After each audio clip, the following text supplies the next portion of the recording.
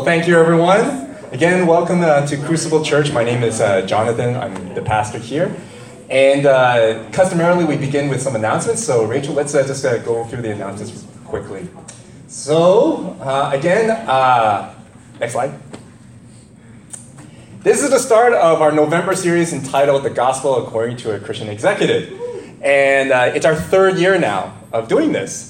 The first year, we were blessed with some highlights like David Robertson of the Dirty Apron and John Neat of J.J. Bean. Then the following year, we had, I think everybody thought that David Bento was awesome to conclude that series. And now we have our November series with these speakers here.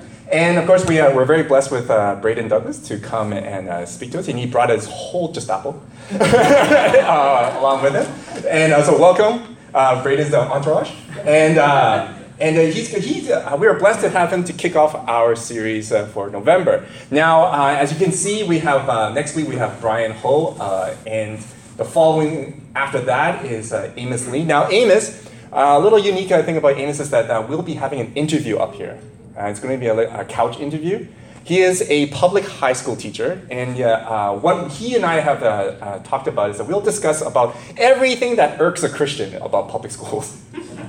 And so ranging from all the alphabets that you could think of, and all the questions that you may have or have heard about, or some criticism about public schools, etc., etc. Because he is a public high school teacher, and he teaches out of Burnaby South.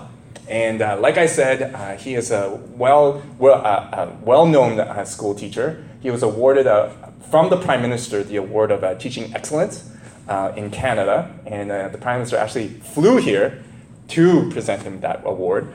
And so I think he has something to say, right, about the public schools. And so it's going to be a couch interview. He and I will be discussing, and then after that, we'll have an open mic Q&A amongst a conversation between him and yourselves.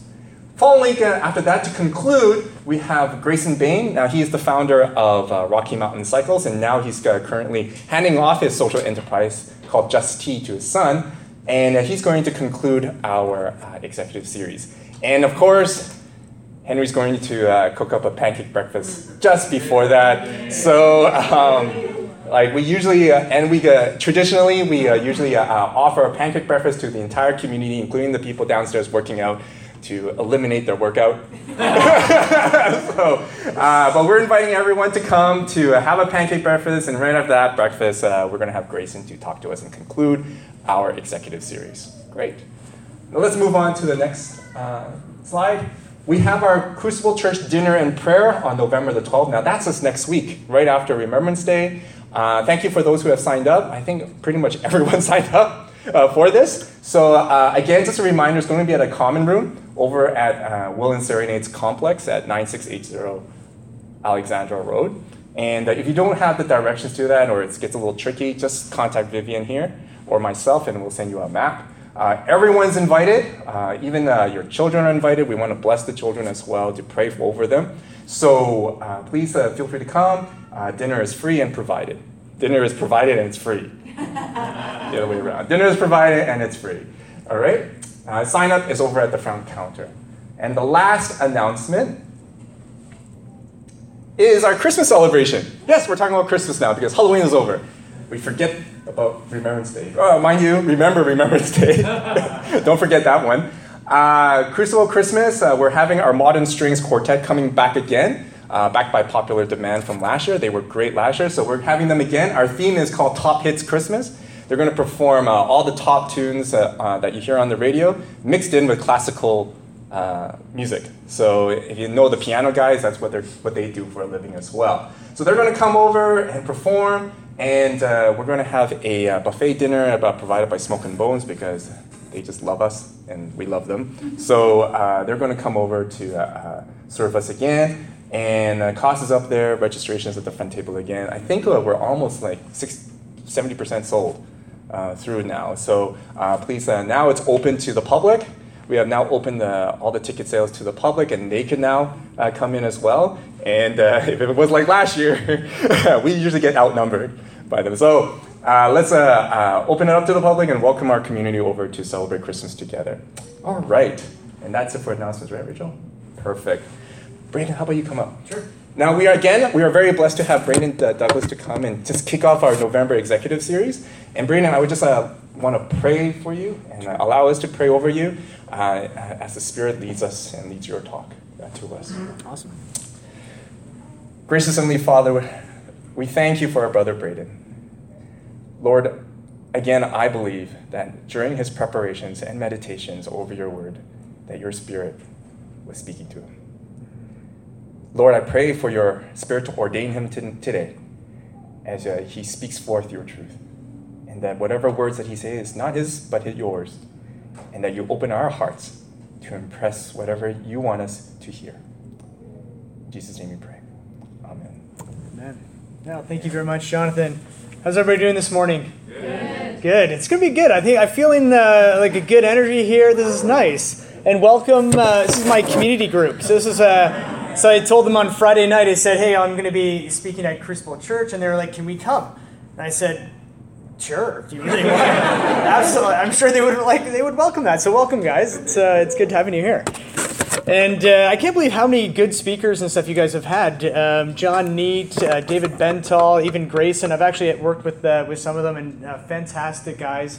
But even more than that, they're just great Christians that really love Jesus. And so it's pretty neat that you get to have that in doing this as a part of it. So I'm a marketer, and I know Brian and I can share that as a common career trait, which is always exciting. Now, in Christian circles, though, marketing is not always loved. And in 2005, when I came from Frito-Lay to a nonprofit organization, and it was called Campus Crusade for Christ in Langley at the time. And I came out west, and the president called me into his office, Leonard Bueller, and he said, Braden, man, we're so excited to have you, but I want to talk to you about marketing. It's, we're thinking about changing your title to Director of Communications. And I thought, well, okay, Leonard, that's okay, but, I don't think marketing is I know. It's just that, when we talk about it, we're not a business, we're a ministry, people kind of get offended. It's like you're trying to get them to buy something they don't need with money they don't have. And it was like, really? Well, marketing is really, it's just like in economics, you have supply and demand, and marketing is a strategy on the demand side. It's about, what product and service are we going to have, what price point, where are people going to buy it, why are they going to buy that this way, what's going on in their life, what's the brand and the story and the message. And I said, the principles are the same, whether you're a for-profit business or a non-profit, people are still people, and it's just the strategy that we want to work through. And he said, I know, I get that, but it's got a stigma to it. And I said, well, can we compromise? And he said, okay, fine. It'll be Director of Communications and Marketing. And I said, can I put marketing first? And he said, well, we're not really paying you anyway. You're raising your own support, so knock yourself out. So that was kind of my foray into this. And now, in 3 years later, and I'll get into the story a little bit, but I started Crew Marketing Partners in 2007. And right now we have 3 offices in Canada. We have our Surrey office, Kelowna, and recently the Greater Toronto area. And so we've worked with lots of different companies, organizations like Hard Bite Potato Chips. Anybody had those? Yeah, good. Thank you. Keep buying them. Silver Hills Bakery and Fryby Meats and BC Chicken and Quails Gate Winery and Sunripe. And we've worked with some nonprofits. So, Janice here at Alpha Canada, Food for the Hungry, and lots of different ones. So I've had a real privilege, probably over about 700 businesses and organizations that we've worked with as a company, which is exciting. So even some of the speakers that you've had here, we've worked with them. So it's kind of neat to be able to see that from it. But this morning when Jonathan asked me, I said, well, this is a gospel according to a Christian executive, and it's exciting that I get to kick it off. And I thought, what should I talk about? And I'm talking to the Lord, I'm saying, okay, God, what do you want me to say? Right? These are your people. And he just kept bringing up this idea of tax collectors. And I was like, what? Like, there's like the hierarchy of jobs in the world, right? Like, marketing is still above being a lawyer, but it's still, it's still not great. And so I thought about, going through the gospel and seeing tax collectors. Right? And there's two famous ones that I want to talk about today. One is Matthew, right? Everybody kind of knows Matthew, right? He wrote the Gospel of Matthew. And the other one is a small man, which, I'm not a very big person, so I kind of can relate to him. And what's his name? Zacchaeus. Excellent. Okay, you guys are well versed already within this. So, oh, look at that. It just goes down automatically. I like that.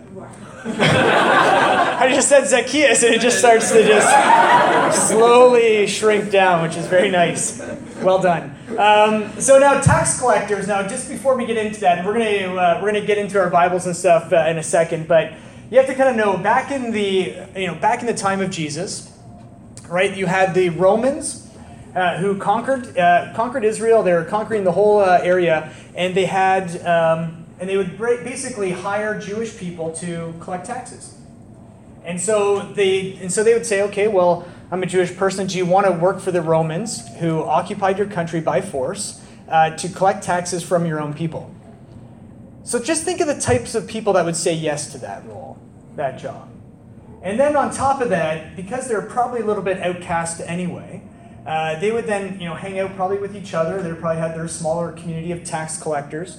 But then they would say if the Roman taxes were, say, $100, it's $100 for you. The tax collectors would then say, for you, it's $120. And they would take that money, and they would take that $120 from you. They would give the Romans $100, and they would keep $20 for themselves. Right? And so they would start to do this, and there's nothing you could do about it. If you say, hey, that's not fair, you're like, well, you can go talk to the Romans. I think they're going to say it's quite fair. And so they didn't have a great reputation. They would kind of line their pockets a lot. They were kind of outcast anyway, and so it was always kind of in this place where the Jewish people did not like the tax collectors. They were right up there with sinners. And so we're going to kind of look at two famous ones. So if you've got your Bible with you, we're going to look at Matthew 9 to 13. All right, so we're going to talk about the story of Matthew, and then we're going to talk about Zacchaeus. So in Matthew 9 to 13. All right, and so my wife, she's right here, Jen, and she got me this study Bible, which is like a precept study Bible, and it's so thick. It is so big, and I just feel way more spiritual when I'm walking around. And I get to walk in and be like, look how big this is. This guy is serious within there. But if you've got your phone earlier, so it's Matthew 9 to 13. And as Jesus went on from there, he saw a man called Matthew sitting in the tax collector's booth. And he said to him, follow me. And he got up and followed him. Then it happened that as Jesus was reclining at the table in the house, that was Matthew's house, behold, many tax collectors and sinners came and were dining with Jesus and his disciples. When the Pharisees saw this, they said to his disciples, why is your teacher eating with the tax collectors and sinners? But when Jesus heard this, he said, it is not those who are healthy who need a physician, but those who are sick. Go and learn what this means. I desire compassion and not sacrifice, for I did not come to call the righteous, but sinners.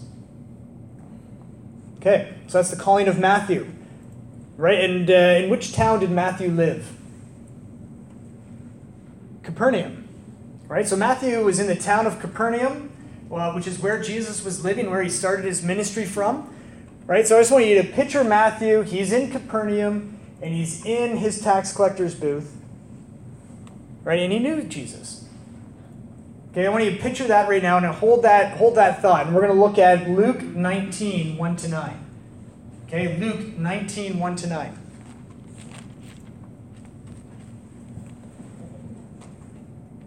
So this is when Jesus is on his way to Jerusalem. And Luke 19, 1 to 9, he says, he entered Jericho and was passing through. And there was a man called by the name of Zacchaeus. He was a chief tax collector, and he was rich. Zacchaeus was trying to see who Jesus was, and was unable because of the crowd, for he was small in stature. So he ran on ahead and climbed up into a sycamore tree in order to see him, for he was about to pass through that way. When Jesus came to the place, he looked up and said to him, Zacchaeus, hurry and come down, for today I must stay at your house. And he hurried down, and he received him gladly.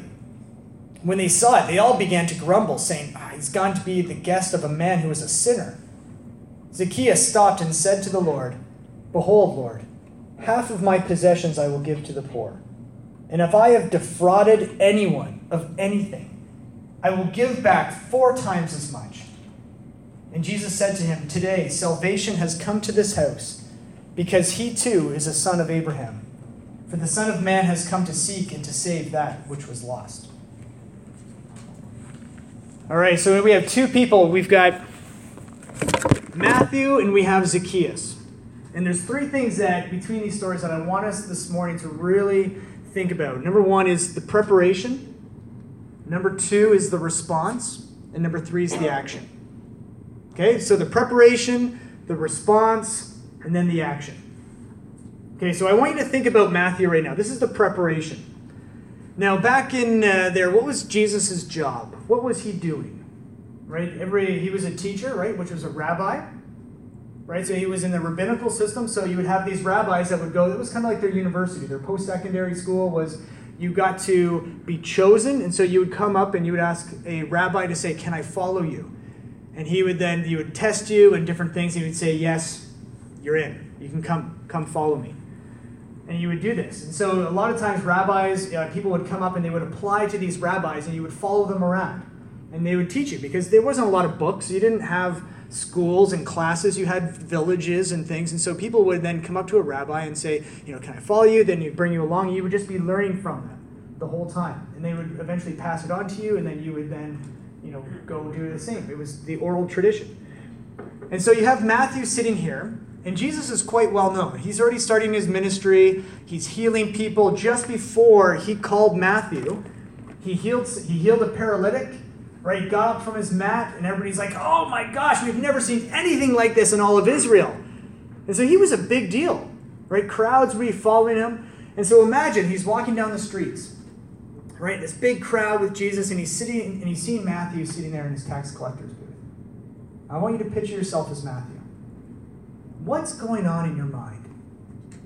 What's your life like? How many friends do you have? Does the community want you? And Capernaum's not a big city. This is like a small village by the sea. Right? So he's probably sitting there, and what's going through his mind? He's seeing everybody, he's seeing all those pieces. And this is where you can see is that it's that he's sitting here is waiting for something, and Jesus is coming down, and the crowds are coming, and he's probably starting to perk up from his booth. Oh, maybe somebody will pay their taxes today. Right? When Jesus comes down, he says to him, Matthew, come follow me. Right? We have one of the most famous rabbis telling you to come follow him, which was basically saying, come change your job, come follow me and be my disciple. And what does the text say that he did? Followed him. Right? Left his booth. No, get rid of this job. Right? He just started following Jesus. Right? Brings him to his house after. Right? It's like a change of job. He's probably bringing his friends. Hey guys, going on a long trip. We want to come meet Jesus. All these tax collectors are there. Right? This is a whole new identity, a whole new change. Right? That was the preparation. It was about what was going on in Matthew's heart and mind before Jesus called him, that he would immediately leave everything there. Right? It wasn't like he didn't know who Jesus was. It wasn't like a random thing like, oh, who are you? Oh, follow? Yeah, okay, sure. Just blindly going. He was definitely prepared for something. I guarantee that God was already working on him. There was already a restlessness maybe to say, I want more. I want more of you, God. Help me with this. And then all of a sudden, Jesus called and he had an opportunity and he took it. Okay, now let's go to Zacchaeus. So Jesus, this is farther out. This is Jesus' last time. He's walking, going to Jerusalem, and he goes through Jericho. Right, and you think of now, Zacchaeus was the chief tax collector. Right, so he was the head guy of the tax collectors of Jericho, which was a prominent city. They had lots of different spices, lots of different stuff, and he was very rich. And think about this, is that, okay, Jesus, you're coming down. Everybody would know who this is. Big crowds. Hey guys, Jesus is coming through. So here's Zacchaeus, and what does he say that he can't get through? Can't get through the crowd, right? Right? Because there's lots of crowd there. He probably wants to see, and I'm sure he probably didn't want to go up to random people and say, "Oh, excuse me, can I just, can I come closer?" Because they didn't like him, right? He's a tax collector, not just any tax collector. He was the chief one. So they were probably like, "You're disgusting. Don't, ew, gross. Do not even want you here." Right? He sees Jesus coming down. He said, "Okay, I'm gonna." So think about this. Why did he want to see him so badly? Right? What's going on in his mind and his heart? And he's like, "Okay, I'm gonna go, and I'm gonna go. Like, think about yourself. There's a little parade. I'm just gonna go and I'm gonna climb that tree over there." Right? That's a really weird thing to do. I don't know how many people have actually climbed a tree to see something else, but like not very often, and not like a grown man who's the chief tax collector of a city. Right? So here he goes and he climbs this sycamore tree. And they weren't that big trees. They were kind of, they were bigger, but they had lots of different branches and stuff. So here he is just kind of climbing up in a tree, and they've got, tunics on, like, which I told my kids it's kind of like a long male dress, which they're like, "That's weird." But I was like, it's hot and stuff, and it's dusty, so they had to wear dresses. So don't worry about it, kids. And so he gets up into the sycamore tree, right? And so it's kind of awkward, and it's a little bit weird, right? And then here comes Jesus. He's walking out with all of his group, right? And he's just like, "Oh, there's Jesus." Right? He's just trying to get a look. He just wants to look. Like, who is Jesus? Like, I just want this.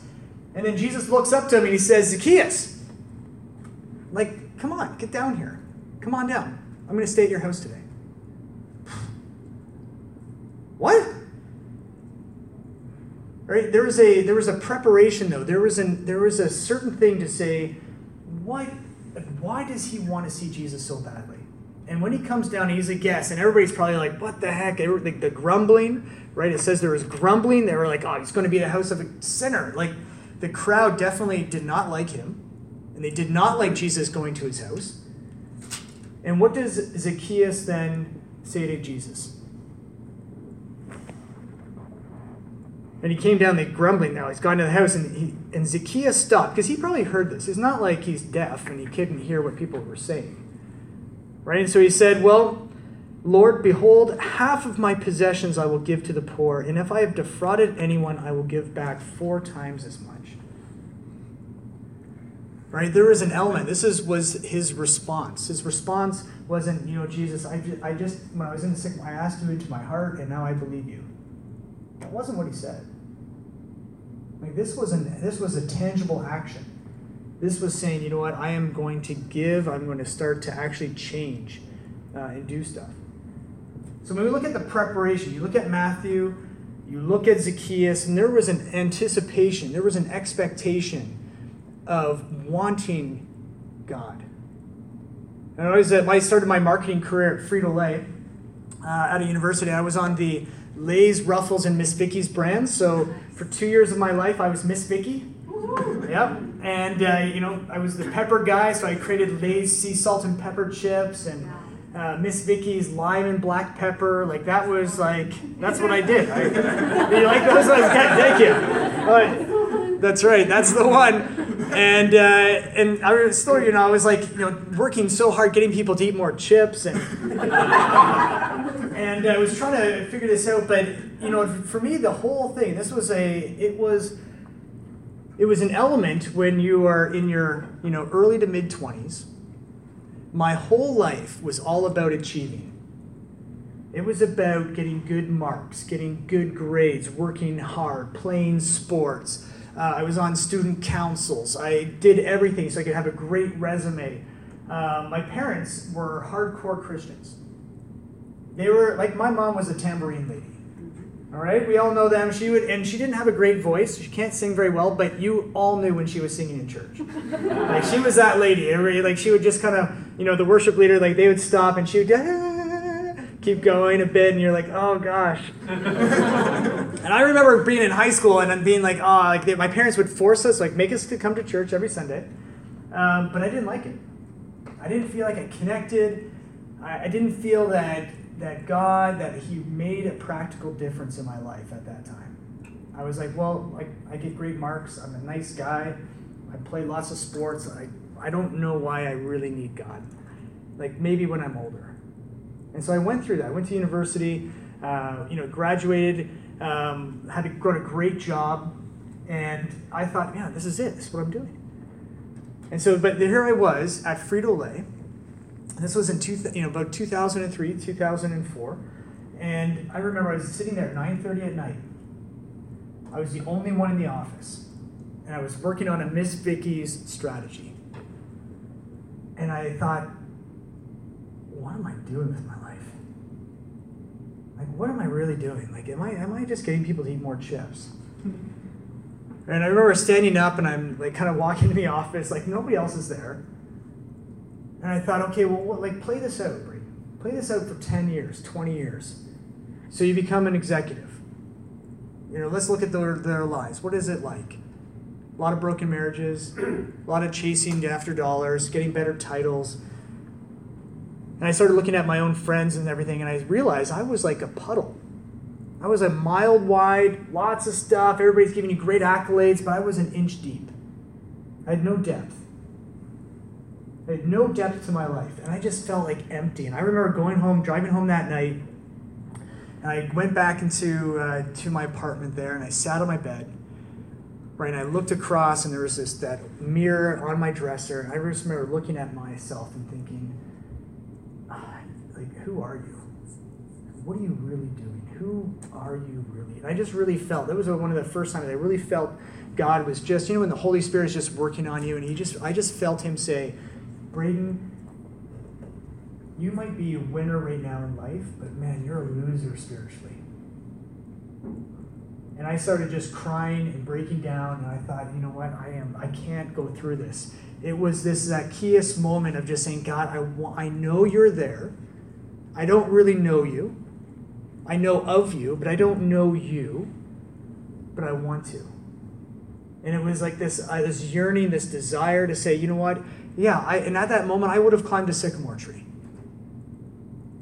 Right, that's the one point, is that when do you get to that point where you're like, you know what, I don't really care what other people say. I don't care what my other friends are going to care and say about me. It's like I'm willing to go up into a sycamore tree because I don't like where I've been and I want you. And so I started to look at different churches in the area and say, okay, I should probably go to church. And so I heard about these different churches, and one was called the Meeting House. Has anybody heard of the Meeting House back in Toronto?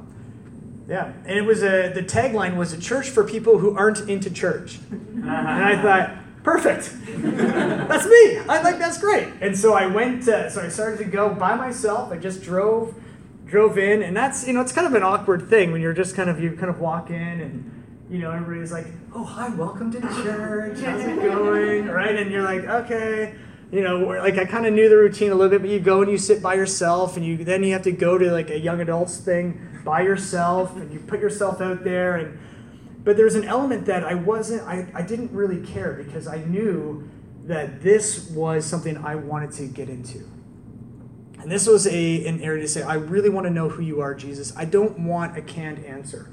I knew the answers of cannedness, but I wanted to say, what's real? And this is where that preparation for me was just stirring in your mind and thinking, okay, God, this is what I want to do. Who are you? I was asking all these questions, and it came in, and Jesus was with all these people were following him, and he says to them, if you really want to be my follower, you have to put aside your selfish ambition, pick up your cross and follow me. If you try to keep this life for yourself, you will lose it, but if you give it up for me, you're going to find it. And what do you benefit if you gain the whole world but lose your soul in the process? Is anything worth more than your soul? And I remember reading that in Matthew and thinking, oh man, put aside your selfish ambition, take up your cross, which is basically saying, you're probably going to die. Are you willing to do that for me? Are you going to lose your life so you can actually really gain it? And I remember thinking, okay, if I'm going to follow then, God, I want to really follow. And that was the response for me. So my preparation was all about saying, I have a need. My response is saying, okay, God, I'm willing to do this. So the response from Matthew, when he's sitting at tax collectors and Jesus says to him, come, follow me. He could have easily said, Well, that's a really good thing. What's the comp like? Benefits? I don't know, Jesus. I'm not sure. It seems like a lot of walking. Right? It wasn't a convincing of anything. This was about, okay, you know what? I know what you're asking me. I know what this means. And I'm going to choose to follow. And he got up and he followed. All right, Zacchaeus, though, here's a different response. So Jesus says to him, come down from that tree. I'm going to stay at your house today. And he's like, oh, amazing. He's like, okay, and everybody's grumbling. He's mad. And he's like, okay, God, half of my possessions I'm going to give away. Why would he do that? Like, here's an interesting thing. So Matthew, he says, I want you to come here. Matthew, I want you to follow me. I want you to be a disciple. He doesn't ask Zacchaeus to be a disciple. Right? It's not that every single person is going to become one of his 12. Right? He doesn't say, okay, Zacchaeus, come follow me, be a disciple. He doesn't say that. He's saying, I'm going to give half my possessions away, and if I have defrauded anybody, I'm going to pay them back 4 times as much. And then Jesus says, today's salvation has come to this house. So it's an interesting piece of why. So why did Jesus say that to Zacchaeus? Like, why not just be like, hey, then come be my disciple? And I think it's because when Jesus sees us, he sees who we are. He sees what we've been given. And think about what now is probably going to happen in Jericho. Well, how much influence can Zacchaeus has as a chief tax collector who's now on fire for the Lord? What influence is that going to have? Right, this is where sometimes it's that God is going to call us and he's going to call you into full-time ministry. Sometimes he's going to say, no, I want you where you are. I want you using your gifts and your talents right here for my purpose to build my kingdom. And so I think this is sometimes as Christians, we come and feel like, well, that's like, if God calls us, we need to be in full-time ministry. And it's like, well, no, not necessarily. For some people, absolutely you should be doing that. For other people, no. And that's what I thought. I thought, man, like I'm at Frito-Lay, I was getting restless, now I'm like a hardcore Jesus follower, and my life is starting to really change, I'm making different decisions. And I thought, okay, well, God, I want to make a difference for you. I want to really kind of get on this. And I thought, okay, I need to go into full-time ministry here. So I was just looking for opportunities, maybe. I was getting involved in the church. And one of our friends, she came back from a trip with Leader Impact down in Mexico. And she came back and said, Braden, I know you're into leadership and business. I just came back from this trip. I think you should check out this organization. And so it was Leonard Buehler, who just became president of Campus Crusade. Now it's called Power to Change. And I remember meeting with him, and he was like, "Oh, hey, Braden, why don't you come and lead our marketing department?" Well, you said communications, right?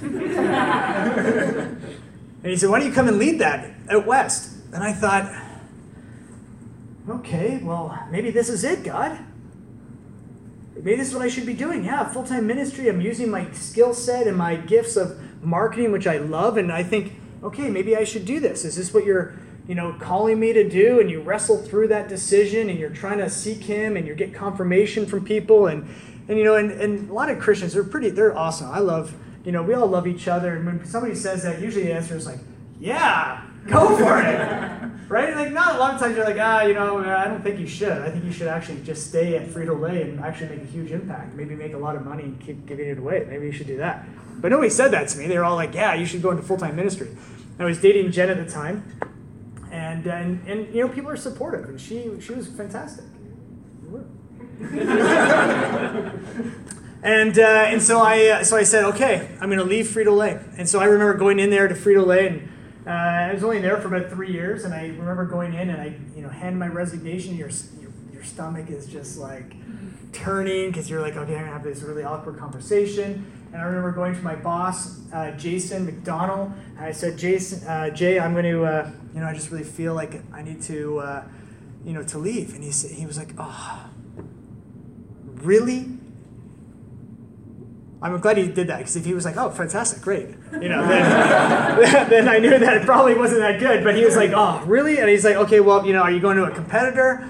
And I'm like, no, I'm going to go to British Columbia and work at a company called Campus Crusade for Christ. And he kind of looked at me and he was like, wow, that's a change. I should have said, that's the power to change. That's what I should have said, but I didn't. And so he said, and he was like, okay, well, that was different. And even my parents thought, like, they didn't know the organization at all, and they thought I was joining some cult out in BC. And they were like, okay, well, we love you. You've made pretty good decisions in your life. You're, out of our basement and stuff, so I guess you're fine. Go for it. And so I remember, and then even the president, when I was, my last day, he called me into his office and he said, Braden, are you sure you want to do this? Like, you still have a job here if you'd like. And I thought, no, I really feel like I need to go and need to do this. And he said, well, it's going to be really hard for you to ever come back into consumer packaged goods. Like, once you make this choice, it's usually a career-limiting move. And I said, I know. And I left. And I flew out west. I didn't know anybody. We landed in Abbotsford. Which is, I've learned all about Mennonites since then. Love them. Borscht and Rolkukin and all that great stuff. And so Jen and I got married shortly after, and she moved out, and we started our life here in BC. I was with Power to Change for 3 years. I changed their name from Campus Crusade for Christ to Power to Change, worked through their strategy, helped them really figure out, okay, how do we do this? Different portfolio strategies. But everything, this uneasiness was always kind of with me. And I was like, okay, God, but I'm here in ministry. Like, it should be different. And I just really felt like that every strategy was to say, how do we get business people and marketplace leaders engaged with what we're doing? Because they have influence, they have affluence, they can give, they can really make an impact. And almost every strategy was, okay, we think this is a good idea. We need donors, though. We need people involved and engaged. And I thought, man, if I could actually maybe help businesses become really profitable, work with them to integrate charitable initiatives, to make an impact, maybe could actually be a lot stronger. Now, I remember going home to Jen and saying, Jen, I think there's an idea to blend a marketing department with a creative agency in one, do it with growing organizations that we could really help them and help them really make an impact. I said, I think we should start an agency. And she was like, well, if it doesn't work, we can always get a job somewhere, I guess. All right, and that was a really big decision, because I think a lot of times in church circles specifically, we look at sacred jobs and we look at secular jobs, and we have this divide that one is more important than the other. And I think now over time, people are really, that stigma I think is becoming less and less. But there is no separation. We are all in mission and in ministry together. And some of us have been gifted to be pastors, some teachers, right? Some evangelists, some doctors, lawyers, yes, even lawyers. Right? But it's all about what are we putting first? Right? I mean, at the end of the Sermon on the Mount, when people are saying, and Jesus is like, don't worry about what you wear. Right? Don't worry about what don't worry about what you're doing. God knows all these things. But seek first the kingdom of God and his righteousness, and all these things will be added to you. I think the idea behind that is, who are we seeking first, and what are we seeking first? Are we building God's kingdom, or are we building our kingdom? And that's the key thing, is that it's almost God doesn't care so much about what we do, more about who we are. And if we love him with our whole heart, mind, soul, and strength, and if we really love him, and it's like, that is the power that's really going to come through this. And you say, okay, God, where do you want me to put my energy and effort? And that might be in full-time ministry. And if that is fantastic. You should do that with all your might. And if it's in the actual real world, that's what you should be doing. And do it on full out. And it's not easy. And so my response, even the action. So Zacchaeus is selling half his possessions. Matthew is now a full-time disciple. And this is where, even when we're starting our agency, we have, you have 50 employees, lots of contractors, lots of people, and we're trying to decide, okay, God, like, how do I do this practically? And there's some big decisions that we've had to really wrestle through. One is legalization of cannabis has been something that because about only maybe 15, 20% of our staff are Christians, right? Everybody else at Crew they're not. And they're like, well, if it's legal, Braden, shouldn't we just do it? Like, why are you making an issue? Well, is medical marijuana okay? It's just not the THC side. Is CBD oil okay, but not these other ones? And so there's a lot of these questions that are coming up that we're trying to say, okay, well, what should we do? BC Lottery, they came to us with an RFP and they said, hey, we want you guys to really submit for it. And we're like, okay, but I want to help people gamble. Right? And our staff is like, well, Braden, you have an obligation to provide jobs and revenue for us and to keep this really going. And then you can maybe use that money to be able to give to nonprofits and stuff. Right? And it's like, I get that. We can justify anything. You can justify anything you want. But it's like, what do I really want to do with that? What about, what's the difference between wine maybe, and maybe we had one guy come in and he said, oh, Braden, I've got this great kind of, cheap alcohol that we think university students and stuff are going to really love, and it's going to be great, and I want you to brand it and name it and do this kind of stuff. And it's, here's $50,000. And you're like, what do you decide? And I think this is where, for me, it was and so you have people on our leadership team who are like, Braden, absolutely you should be doing these things, right? And then you can, personally, you can give and do different stuff with it, but the business should just be a business. You should separate it out. And I remember thinking, I said, you know what? You're right. You could do that. I said, but one day, I'm going to meet Jesus face to face in all his glory. And he's going to come and he said, hey, Braden, what did you do with the skills and the gifts that I've given you? And he's going to say, and what I'm going to say, well, Jesus, but remember, I know I did that, but because I got all this money and I was able to give it away and stuff. And he's like, I don't need your money. Like, I don't need that. I want you. I want you to make those decisions. And so we've said no to a lot of things. And I think for me, it's just saying, well, where is your faith? Is our faith in God who's going to provide, or is our faith in us trying to figure it out and saying, hey, God, I hope you bless this? And I think that's where a lot of times for me, I said, you know what? I do not want to go through life thinking that I have God on the side. I think he's got to be the main dish. And this is what I'm going to dedicate our lives to, and this is what we're going to be doing. And so I think that's for all of us, that response at the end is, where we're going with it from that. So this is where, do we have, I'm going to end it. Do we have time for one story? Yeah? Okay.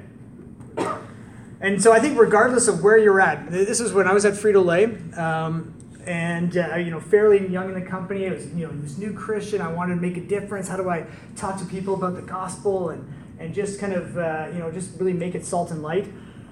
And so they had a United Way auction, right? And Jonathan probably knows this story maybe in a bit, but they had this United Way auction. And so on this auction, you could buy like different prizes and Raptors tickets and Leafs tickets and stuff, and they had all these other things. You could buy somebody's vacation, so somebody gave up one of their weeks of vacation that you could purchase. Somebody gave up their parking stall, their private parking stall, and they had this one thing called 1 hour with the president, that you could get him to do whatever you wanted. Clean your desk, right? Write your report for you, right? Whatever it was.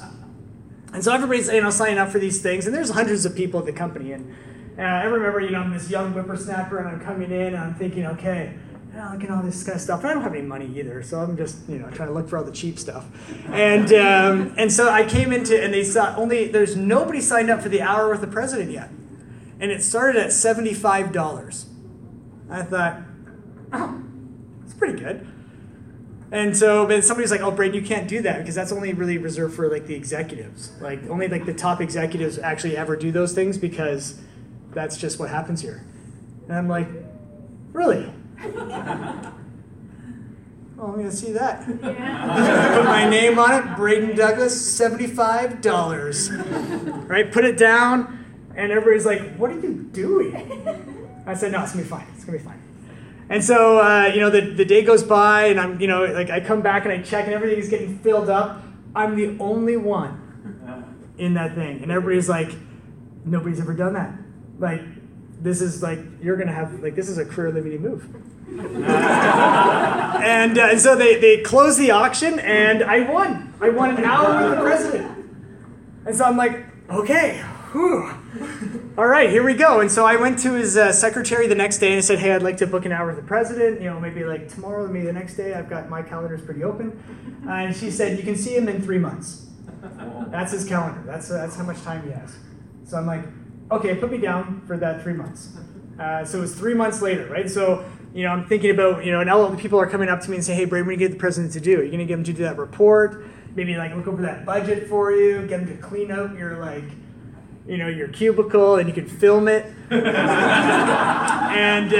I said, I can't tell you. It's going to be a surprise. And so, it's getting closer, and I confirmed with the secretary. I said, is Mark going to be available then? She's like, yep, he's going to be available. So I came, and my boss, called me into his office about 3 days before. He's like, hey, Braden, what are you going to be getting the president to do? I said, I can't tell you. Surprise. And he's like, this is a big deal. You can't just go in there and go do anything. You got to tell me, what are you going to do? And I said, don't worry, I'm not going to embarrass you. I just can't tell you. It's a surprise. I was like, okay.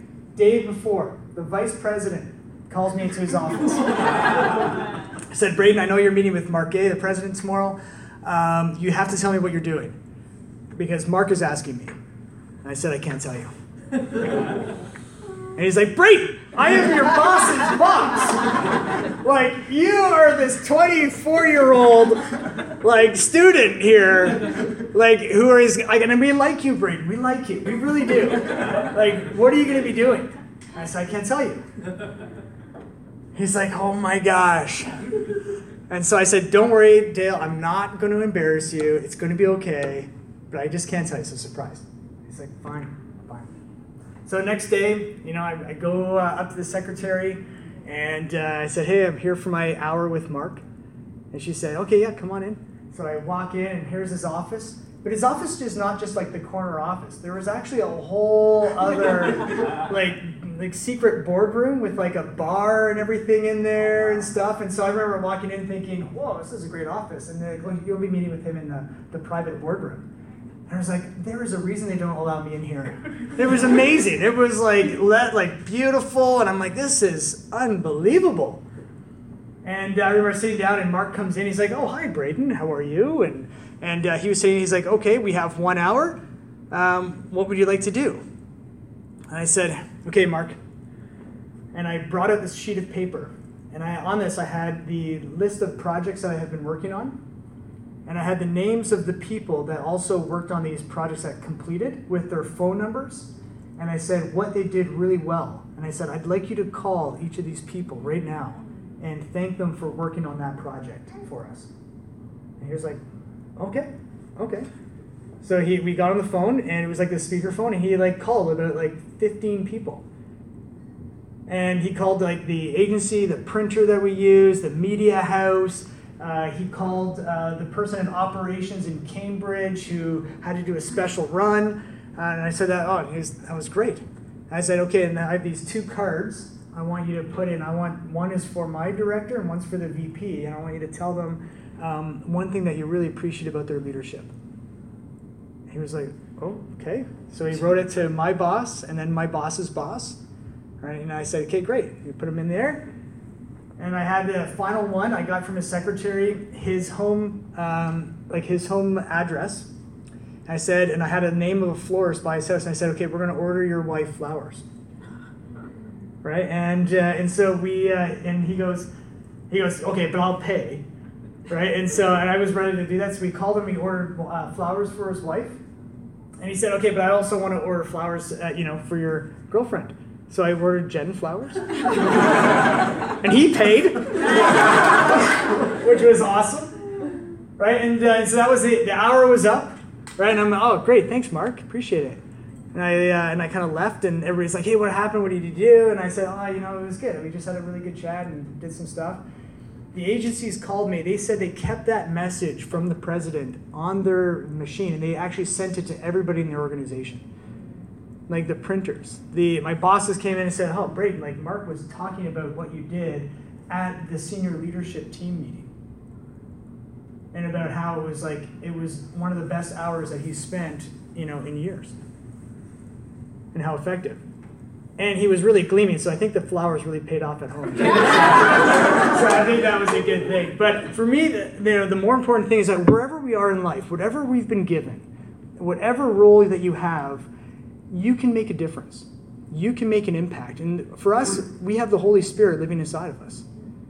Right? And if you are a follower of Jesus, man, we have so much given to us. God is so good. And we're on this mission together to say, how do we reach Richmond? How do we reach our friends and our family, our co-workers? How do we build into them? Right? And that is the key thing that we want to do today. And I think that this series, that what you're doing is fantastic. And it is a privilege to be in mission and in ministry with you guys. So thank you very much for having me. Really appreciate it. And enjoy the rest of the day.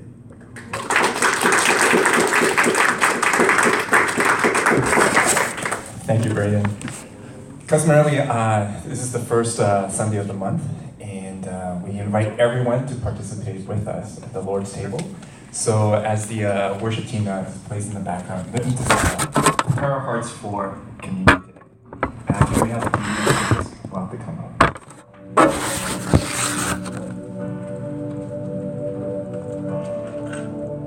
Now, as the ushers present to you the bread and the cup, just take the piece of bread and dip it in the cup, and just keep it with you. We'll participate and partake of bread together when everyone has theirs.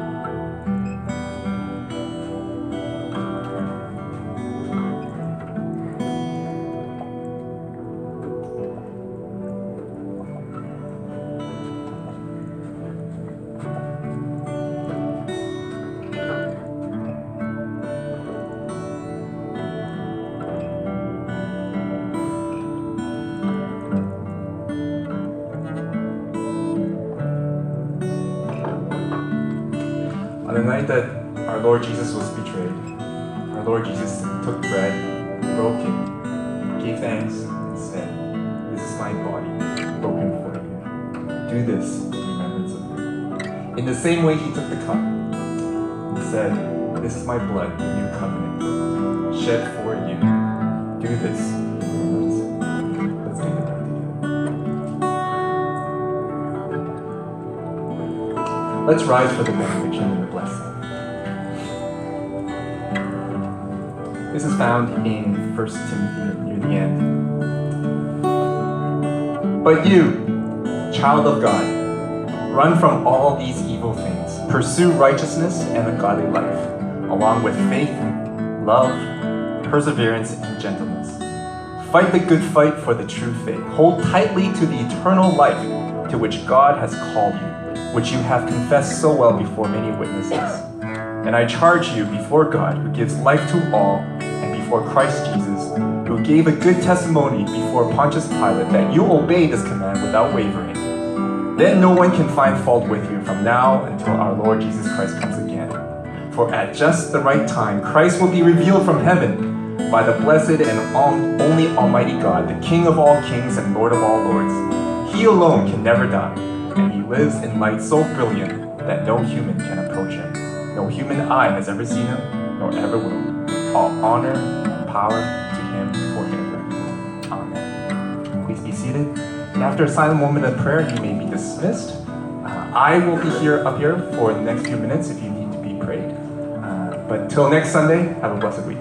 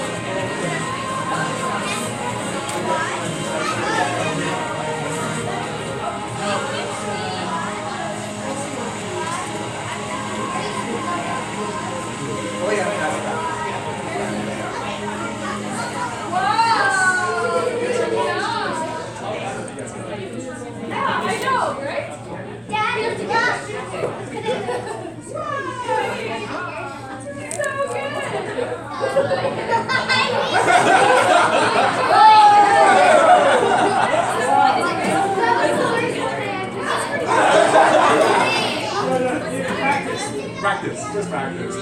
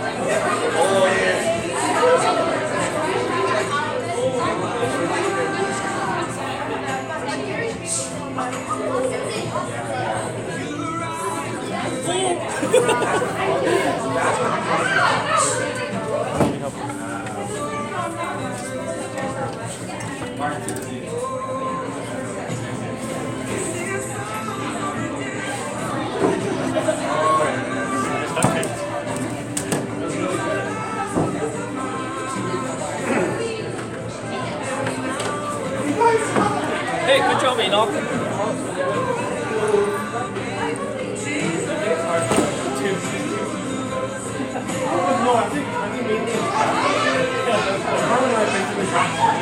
Oh, nice. Oh, that's awesome, man. Yeah, she mentioned 4 hours of practice. Like, you guys spent your whole morning here?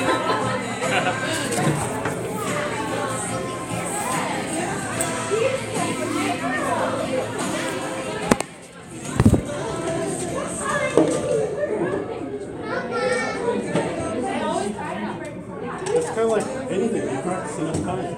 Yeah, of course.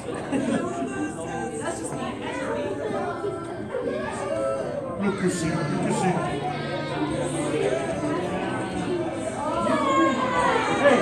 Hey!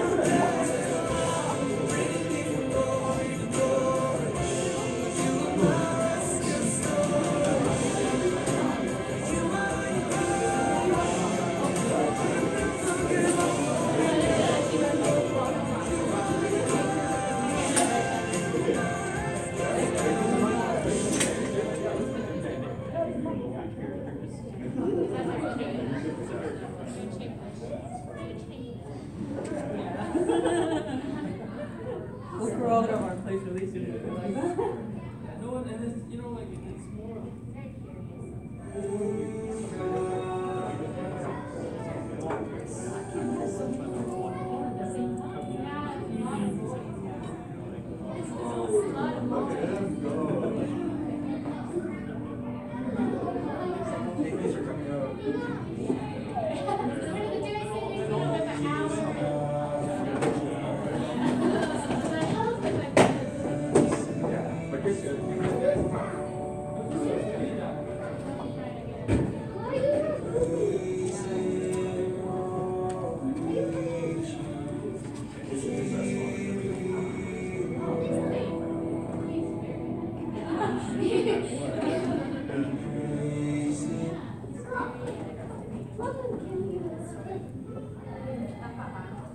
hey.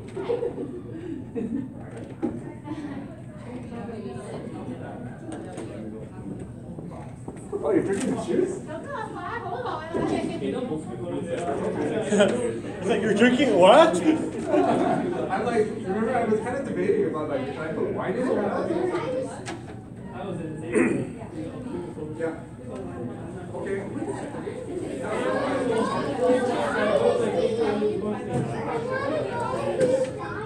Alcohol capable. So you know what I'm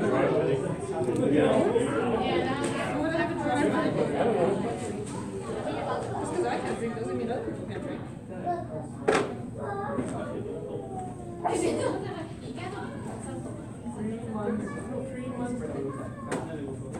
Is that for you?